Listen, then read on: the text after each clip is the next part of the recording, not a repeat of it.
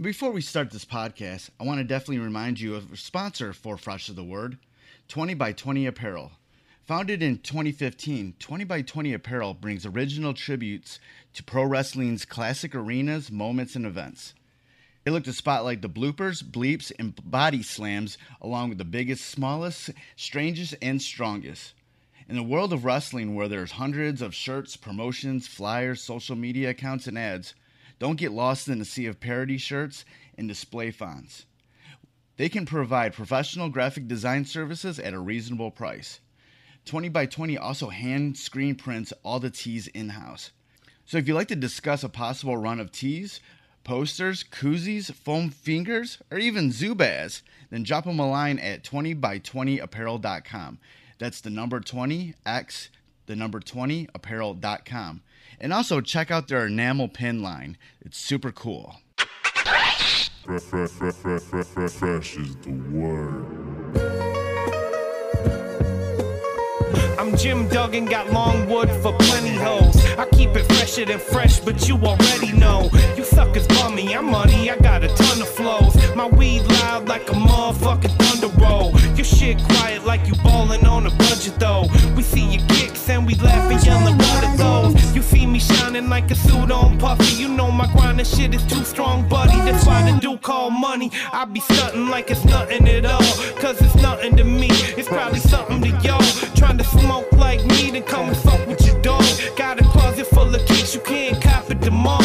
And I'm fresher than the freshest, you can tell it's in my essence. Bitch, you see the way I'm rapping, yes I do this shit to death. I tell I'm running out of breath, I tell somebody cut a check. But either way you know it's fresh, and either way you know it's fresh. Fresh, we fresh. Fresh, fresh, fresh, goddammit, we fresh. Fresh, fresh, goddammit, we so damn fresh. Welcome to the Fresh the Word podcast. I'm your host, Kelly K. Fresh Frazier. And the guest for this episode is Teresa Thorne, co-host of the parenting humor podcast, One Bad Mother, and the co-author of You're Doing a Great Job, 100 Ways You're Winning at Parenting. Teresa also wrote her first book for children, It Feels Good to Be Yourself, a book about gender identity, with illustrations by Noah Garigny. It's a straightforward exploration into gender identity to give children a fuller understanding of themselves and others. As I detailed in a recent essay about discovering my own identity, where you can read it at freshasthepodcast.com, Teresa's recent appearance on Allison Rosen's podcast telling her own journey about her transgender daughter that inspired her to write this book was also the final piece of the puzzle that I needed to understand myself. During this episode, we talk about her book, her podcast, gender identity, and how she helped me figure out my own identity. So without further ado, let's get into this interview with Teresa Thorne. First came across you when you were your appearance on Allison Rosen's podcast, and I just loved the story that you talked about your daughter, and discovering her gender identity, and it just was just a beautiful story, and it was very. I just loved how you just even told it, and so I went out and I actually bought your latest book, It Feels Good to Be Yourself, a book about gender identity, and I just finally got around to reading it just before we chatted. And I love that you just put it all into these simple, clear terms. And I was like, wow, this is like, all these stories are just make it so beautiful to go through that, process of really, finding yourself. So, talk about the book and your experience. Sure. Well, thanks. And thanks for buying the book. Yeah, I'm really, really happy with the book, the way that it turned out. It came out in June. I have a wonderful illustrator who I was working with, Noah Garigny, who is themselves a transgender, non-binary illustrator. And they just brought so much to the book. So I was really happy to be able to collaborate with them on the book.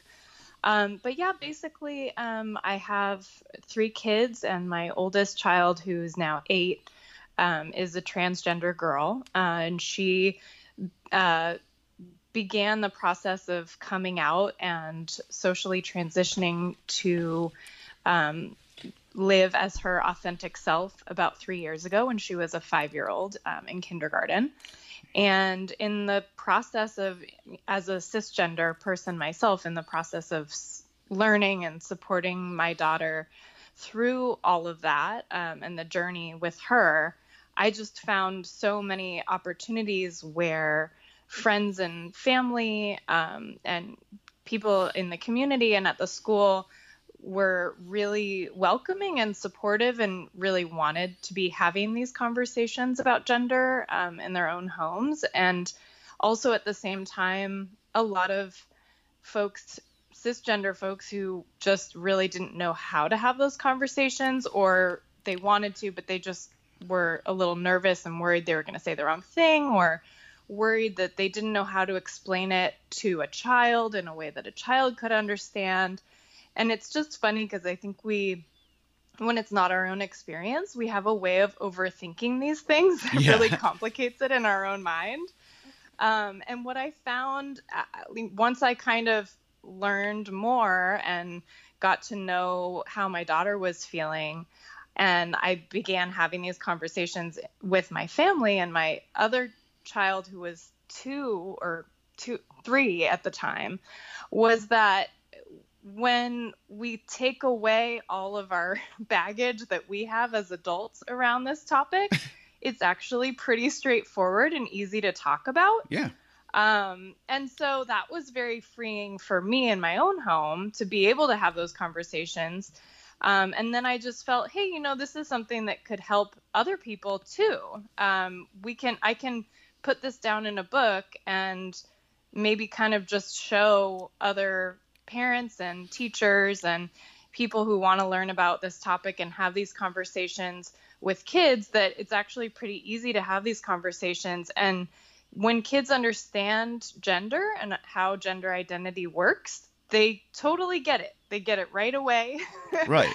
And it's really cool because regardless of how they're feeling, maybe they do feel cisgender, and meaning they align with the sex assigned at birth. They, maybe when they were born, people thought they were a girl and maybe they feel like a girl, but still having this understanding that not everybody feels that way and that people can experience gender in a lot of different ways, that helps all kids to be more accepting and more tolerant, and just kind of makes the world a more welcoming place for all of our kids. Yeah.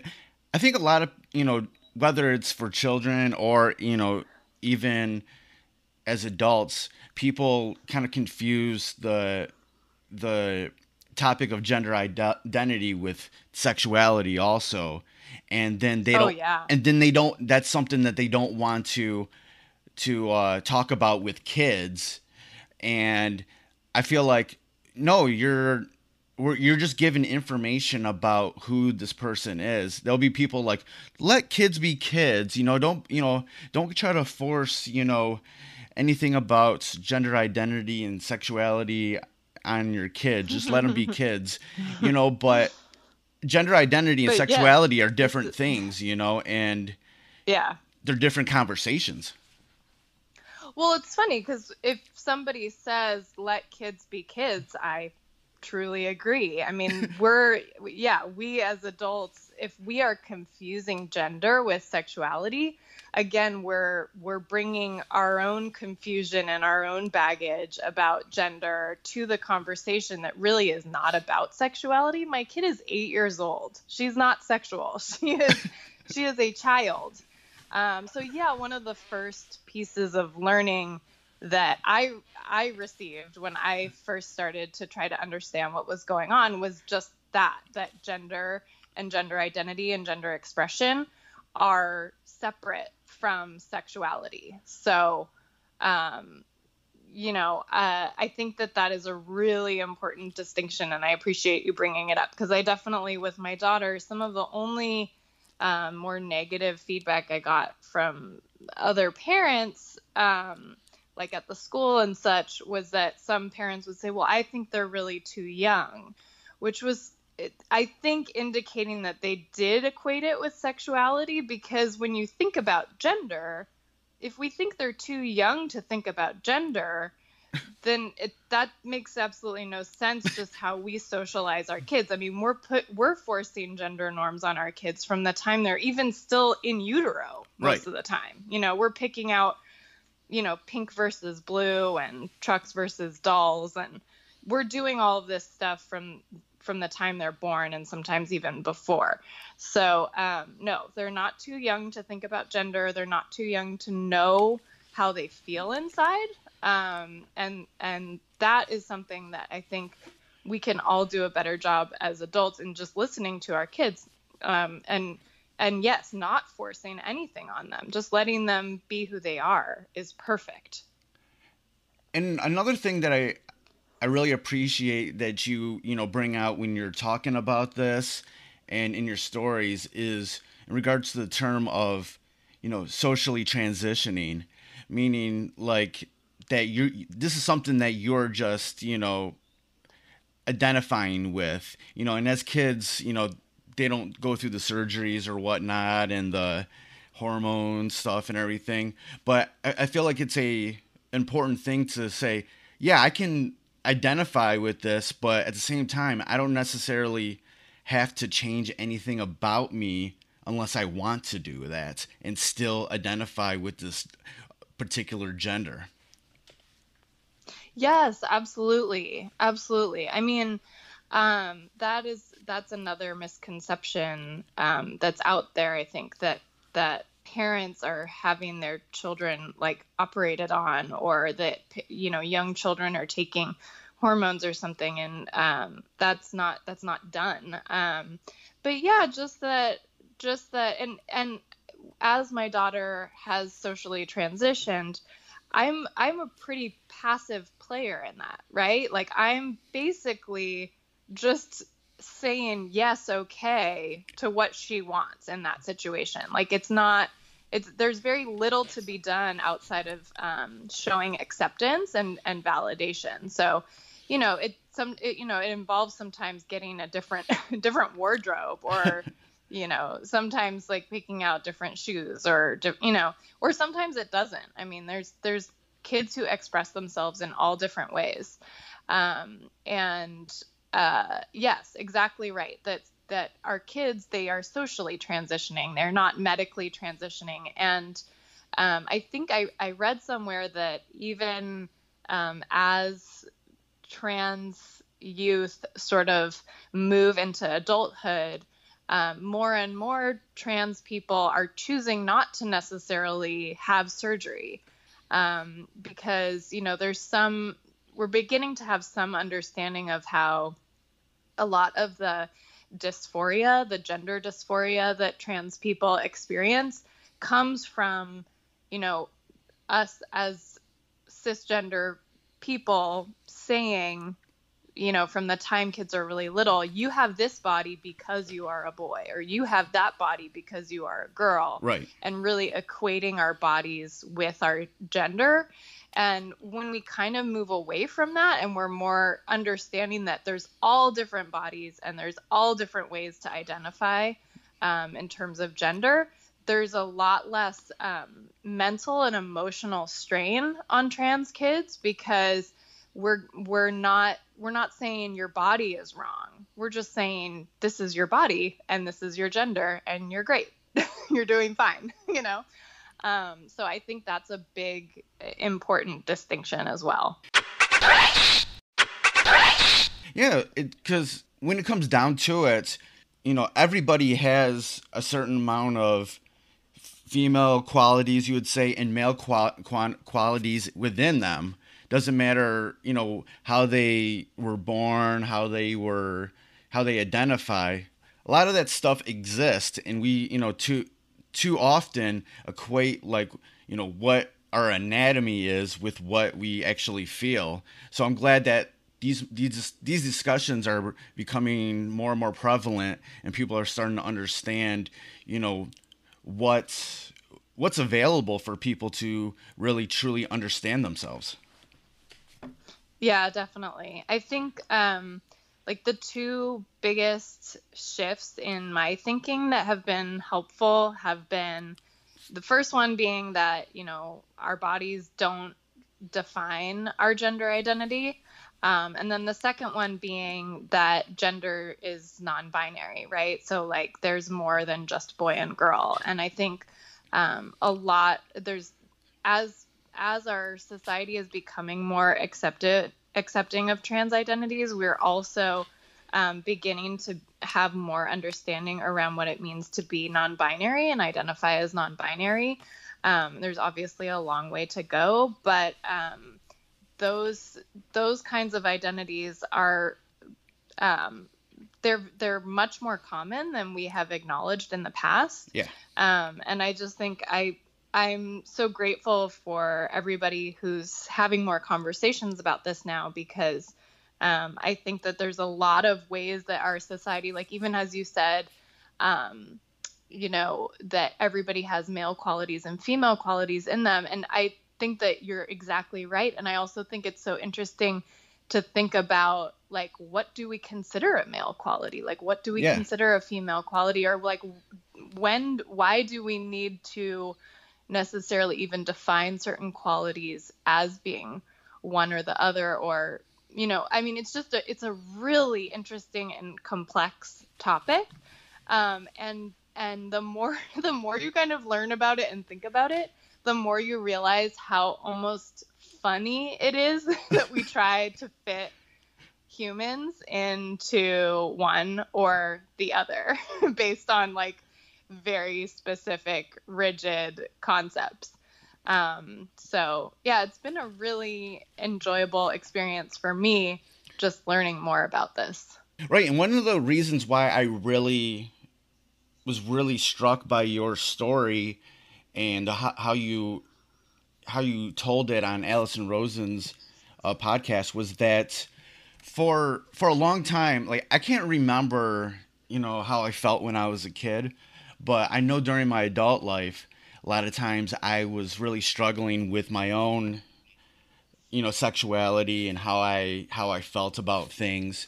And so over the past like decade or so, I've like observed, I've questioned, I've researched, and recently, and it definitely was sparked by listening to you, I decided that after all these years, I definitely want to identify myself as both gender queer and sexually queer, because while I do prefer to date women, I feel like that's not exactly who I am, and I feel like just from an identity, gender identity perspective, I feel like I'm in that non-binary sort of area where I don't, there's totally ways that I'm like a total dude, but then there's like other times where I feel like I'm totally girly,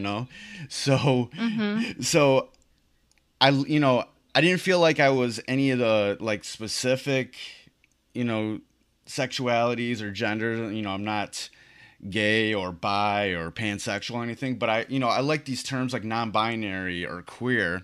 So that's what really, like, your explanation and everything finally, like, sort of, I felt like was that last piece of the puzzle I needed to be like, you know what, it's kind of clicking in my head now exactly, who I am, because 10, 15 years ago, there wasn't any discussions about things. It was just like, it was a black and white issue. Either you were gay or you weren't, and your gender identity was like, that was a totally even more confusing thing for people. So that was like the reason why I really, wanted to talk with you, is because the way you brought it out there was really clicked in my head. Wow. I'm so, like, honestly, I don't even know what to say other than I'm really, really, I guess just touched by that and hearing that, and really grateful to have that, like, that you're sharing that with me. Have you shared that on your podcast before? I've kind of talked about it a little bit, but I did have another episode recently where we talked about it also. I'm not sure which episode's gonna come first or whatever at this point, but yeah, I've talked about it first. I'm still kind of like in the process of telling people right now, but but by the time this comes out, like I want to be more public with it. But everybody that I've talked to about it, like all my close friends, they're they're like super cool with it, and That's great. So it just like. But there's still a few other people I want to talk to before I like just do a public thing about it. But even then, it was just like what I was kind of mentioning before with things. This is how I feel like this is how I always felt. I didn't understand what it was. And when it comes down to it, it isn't me. I'm not really changing anything, about who I am. I'm adding to my life. I'm finding that I'm letting myself explore myself a little bit more. And that was something that you I think you mentioned in the book, like, and also just in talking about your daughters, like you're not losing somebody, you're gaining somebody. Absolutely. I think that also the way you said it just now, where nothing has changed, you're still you. It's almost like we're just like, this is going to sound so cheesy. I wish I had a better way to say it, but we're just like loving ourselves. Like right. we're still ourselves, but we're like loving who that is and like acknowledging who that is and that person matters. Like this is not exactly the same thing, but I recently, and I think it really comes from my experience with my daughter, I recently started being more deliberate about my clothing choices on a daily basis. And what the difference is that previously a lot of the clothes I was wearing did not make me feel good and did not make me feel like myself, but they were what I thought made me look presentable to the world as a mom. Right. Yeah. And they were fine. They were totally fine. And whenever the clothes bothered me or didn't make me feel good, I just didn't really honor that. I didn't really listen to that because I was like, well, what else am I going to do? And I recently realized like, oh, this is something about my expression of self. Like this is not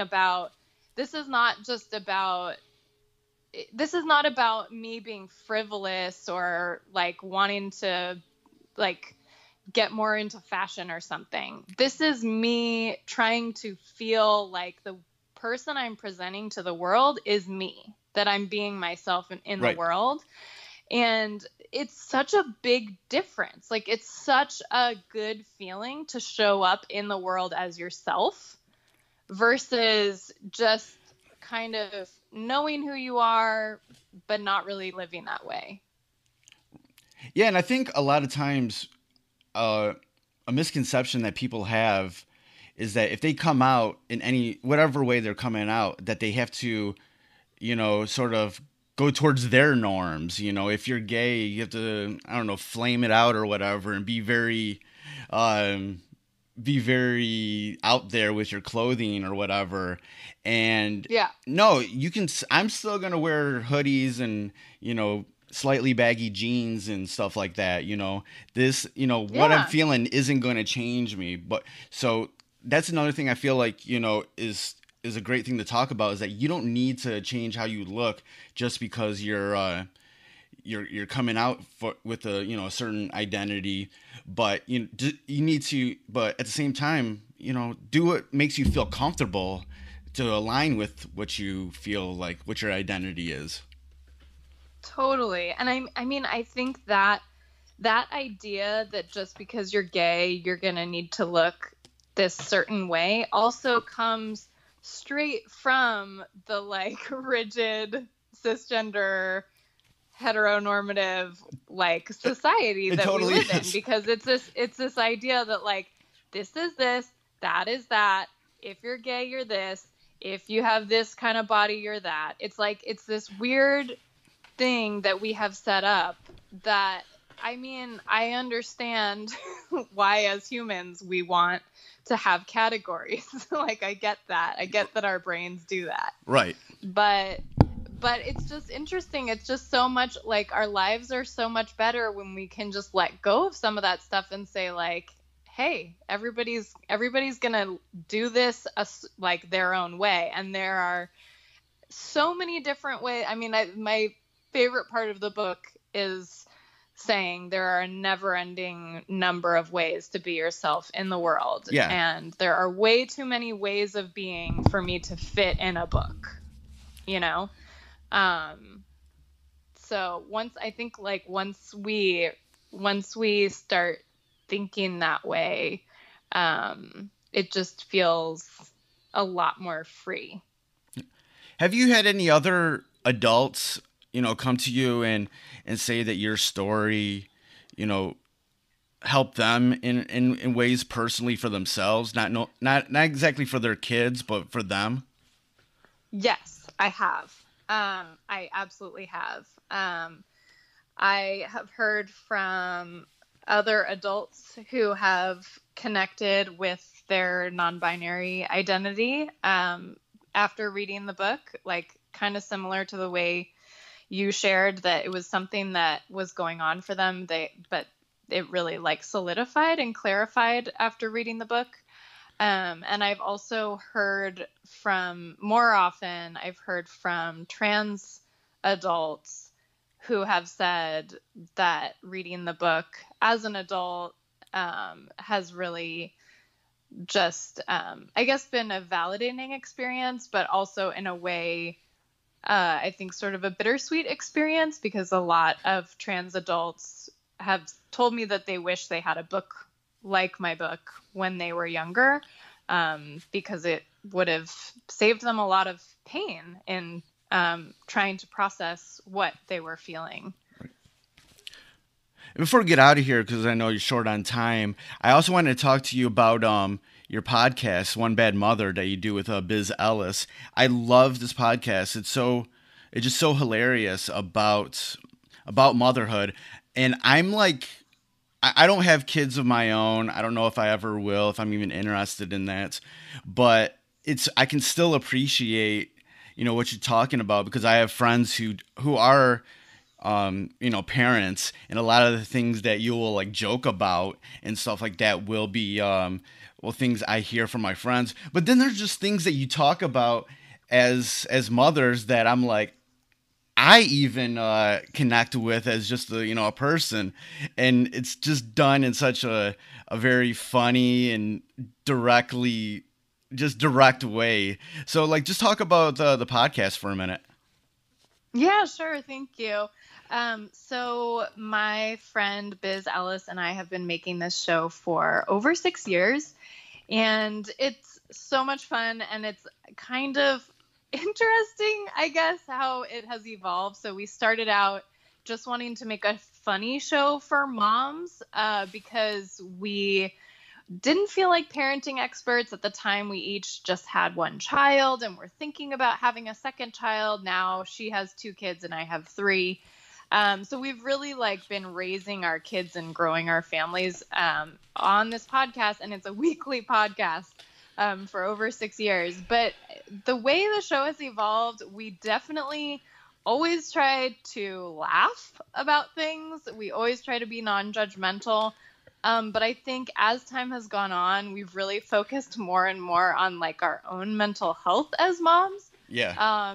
And we really, I think that has become such a focal point, because I think mental health is just a huge issue for moms and for all parents. Yeah. In our country. I think it's just a totally overlooked area that maybe is starting to be looked at a little bit more. There's a lot of other shows who are beginning to cover this. I've recently gotten really into the Double Shift podcast from the Critical Frequency podcast network as well, hosted by Catherine Goldstein, who was a recent guest on our show. But basically, yeah, we just try to focus on ourselves and our kind of like personal failings, Right. but also try to create a place where parents and all people, and we have like babysitters who listen. You are not alone in being a non-parent listening to the show. We definitely hear from non-parents who enjoy the show, or people on the fence about having kids. And it's just really, we try to build a community of support and understanding, and just a place where people can feel that they're not alone if they're having a hard time, and like that it's okay to love your kids and be like kind of hating life at the same time Yeah. and kind of like juggling those emotions all at once. So yeah, it's been a huge part of my parenting life. Right. Like one of my favorite things is like you'll have like voicemail messages of someone who just crying, being like, "This shit sucks. Oh my god, Yeah. I'm horrible. Like this sucks." And it's just like, Yeah. and you got to understand that like that's how mothers feel, you know. And for a long Yes. time, women who were very much not allowed to have those, you know, say those things out loud, like, "Yeah, this shit Yes. sucks. I love my kid, but this sucks." Or I did this, Yes. I something broke. I accidentally did this horrible thing, but fuck it, it happened. So Yeah. that's what I love about the podcast. It's just like, yeah, these things. All mothers are going through this stuff. You can just say fuck it, and it will and deal with it. And it's okay to say that you hate life and hate the way all this shit is going, because that's how it is. That's what motherhood is about. Yeah, I mean, you have to say fuck it sometimes as a parent. Like, that's a big part of our show, is like trying to combat the perfectionism of our culture around parenting. It's just not possible, and I think a lot of it makes parents feel worse because there's no way to be perfect, and then you're not supposed to talk about it when it isn't going perfectly, and so then you're quiet when it's not going perfectly, which makes you feel alone, so nobody's sharing their failures, and then everybody's feeling secretly bad, and then that makes you a way worse parent. So we definitely try to focus on everybody's trying their best. Like, we can't be perfect, but like try, like, Right. like love, like definitely try. Like, we're not saying like, oh, who cares? Like, just, you know, go like get drunk in the bathroom. Like, no, we like want everyone, like, we're all about supporting our kids, loving our kids, doing the best we can, and like forgiving ourselves for when we're not perfect. Right. Yeah, I love it. And before we get out of here, I always like to ask the same question at the end of my interviews as much as I can. And that question is, who is somebody that's been a part of, you know, your life or career, someone you would suggest that I have on this podcast that would have some great stories and lessons to talk about? Sure. I mean, I can think of so many people, but somebody who's fresh in my mind right now, because I just finished reading her book. It's called Motherhood So White. It's by Nefertiti Austin. Okay. And she has been a past guest on my show, and she's always a great guest. Her book is wonderful. It's a memoir about being a Black single mother in America, and about adopting 2 Black foster children. And she just has a really interesting story. She's had a really interesting life and journey. And, you know, her book also talks about the sheer lack of parenting books for anybody who is not a white woman. And so Right. on One Bad Mother, we definitely try to, Biz and I are both white women, and we're both straight and cisgender and married. And we really are aware of how very limiting that is, and how not representative we are of Right. all parents. And so we try to have diverse voices on the show as much as possible, but the book publishing industry really needs to do a better job of that. And Nefertiti's book is so awesome. I'm so glad it just came out. It's called Motherhood So White, and I think she would be a great guest on your show. Oh, that sounds like a fantastic guest. Yeah, thank you for you know, being on the podcast. Like I said, you know, thank you for your, you know, your words on Allison Rosen's podcast. It really helped me with figuring out, you know, who I am. You put it down in such a eloquent and simple way that it finally it was that last piece of the puzzle that I needed, you know, to sort of understand who I was. That's amazing to hear. Thank you so much for telling me. No problem. Where can people go online to get more information about what you're up to, about One Bad Mother, and about your book? Yeah, for sure. Well, I have a website, teresathorn.com. You can also follow me on Twitter at Teresa Thorn.